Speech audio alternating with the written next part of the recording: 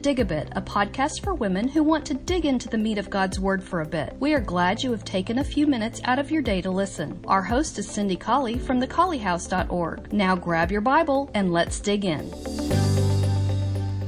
Hi, I hope you're having a good day and I hope you're enjoying the study of John.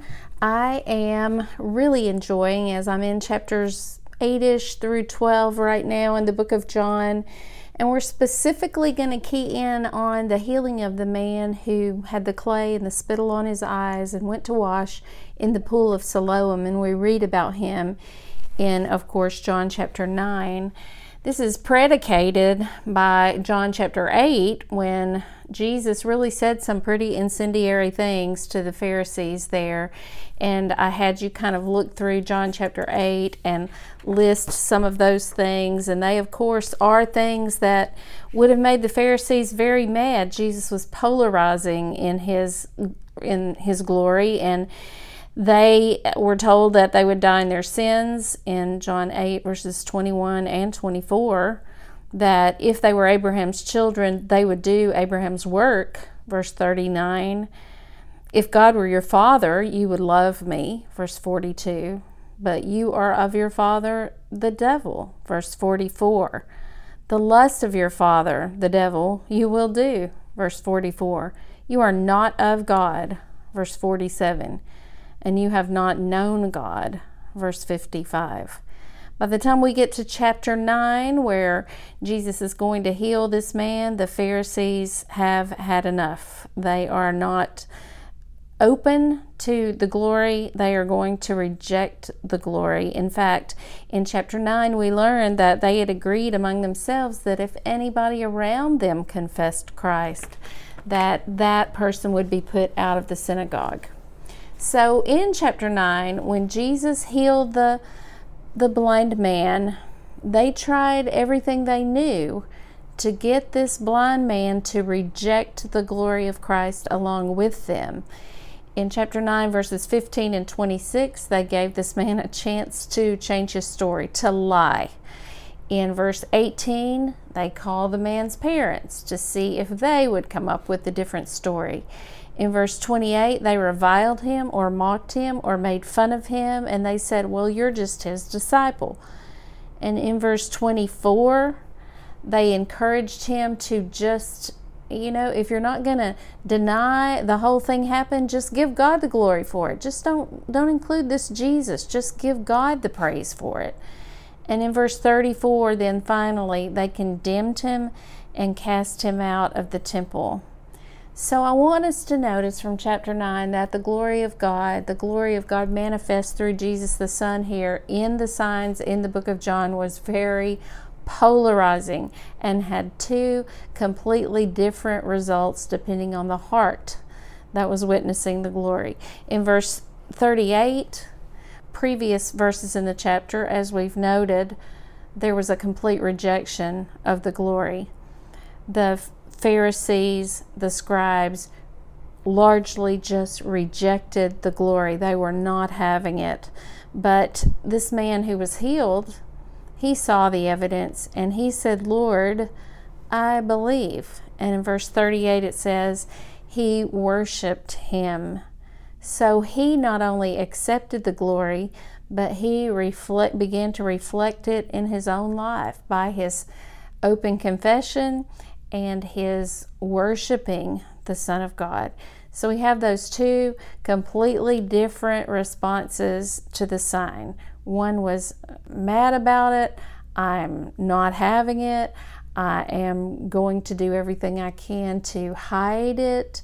I'm going to do everything I can to get those who do accept the glory to change their minds, to lie about it. I'm going to do everything that I can to stop this magnification train, as it were, that Jesus was on here that was going to lead him to the cross. So the rejection of the glory, and then on the other end of the spectrum we have, Lord, I believe, and a man falling down to worship Jesus. So the acceptance and reflection of the glory. It was polarizing.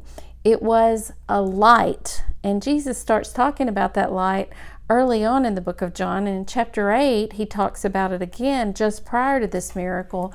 But by the time we get to chapter 12, after the raising of Lazarus, he says something very interesting about the light. Let's just look at John chapter 12, and let's start in verse 42. Well, let's go to 44. Jesus cried and said, "He that believes on me believes not on me, but on him that sent me. And he that sees me sees him that sent me. I am come a light into the world, that whosoever believes on me should not abide in darkness. But if any man hears my words and believes not, I judge him not, for I came not to judge the world, but to save the world. He who rejects me and receives not my words has one that judges him. The word that I have spoken, the same shall judge him in the last day. For I have not spoken of myself, but the Father which sent me, he gave me a commandment, what I should say and what I should speak. And I know that his commandment is life everlasting.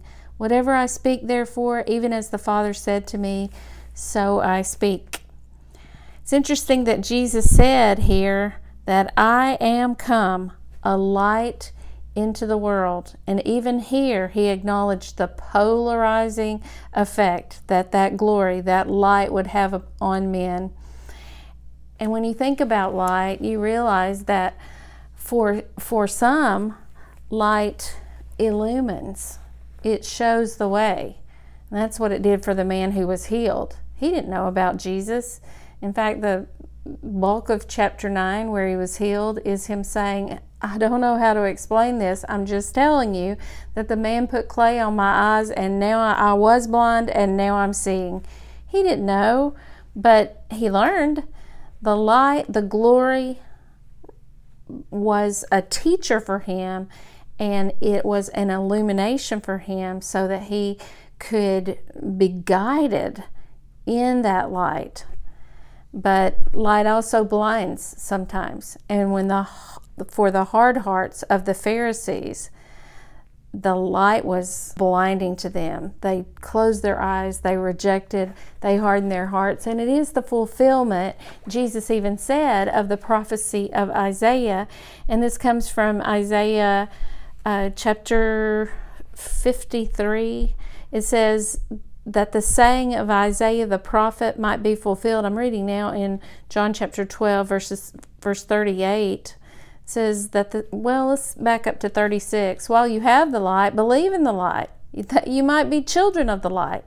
These things Jesus spoke and departed and hid himself from them, talking about the Pharisees again. But though he had done so many miracles before them, yet they believed not on him. There's the polarizing effect of the glory. That the saying of Isaiah the prophet might be fulfilled, which he spoke, "Lord, who has believed our report? And to whom has the arm of the Lord been revealed?" Therefore they could not believe, because Isaiah said again, and this is in Isaiah chapter 6, "He who blinded their eyes and hardened their hearts, that they should not see with their eyes, nor understand with their heart, and be converted, and I should heal them." These things said Isaiah when he saw his what? His glory, and spoke of him. Light illuminates the path, and light is blinding. And we see two polar opposite effects of the light that was coming to the world, as was prophesied by Isaiah in Isaiah chapter 6. Once to notice as we close there was one more response to the glory, and it is found, let me make sure that I have the correct verse here. It is an acceptance, but not a reflection of the glory. Look at verse 42 of chapter 12.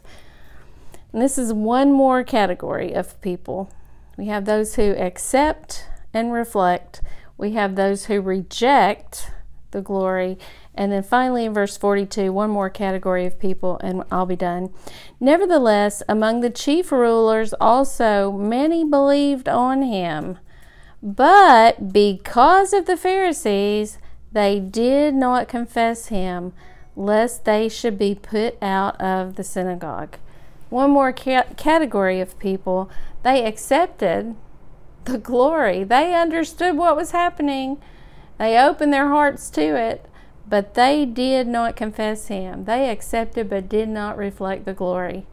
So we have 3 categories of people. Which one are we in? We all should examine our hearts and be sure that we are those people who are reflecting the glory of Christ in everything we do, in every decision that we make. I hope you have a great day.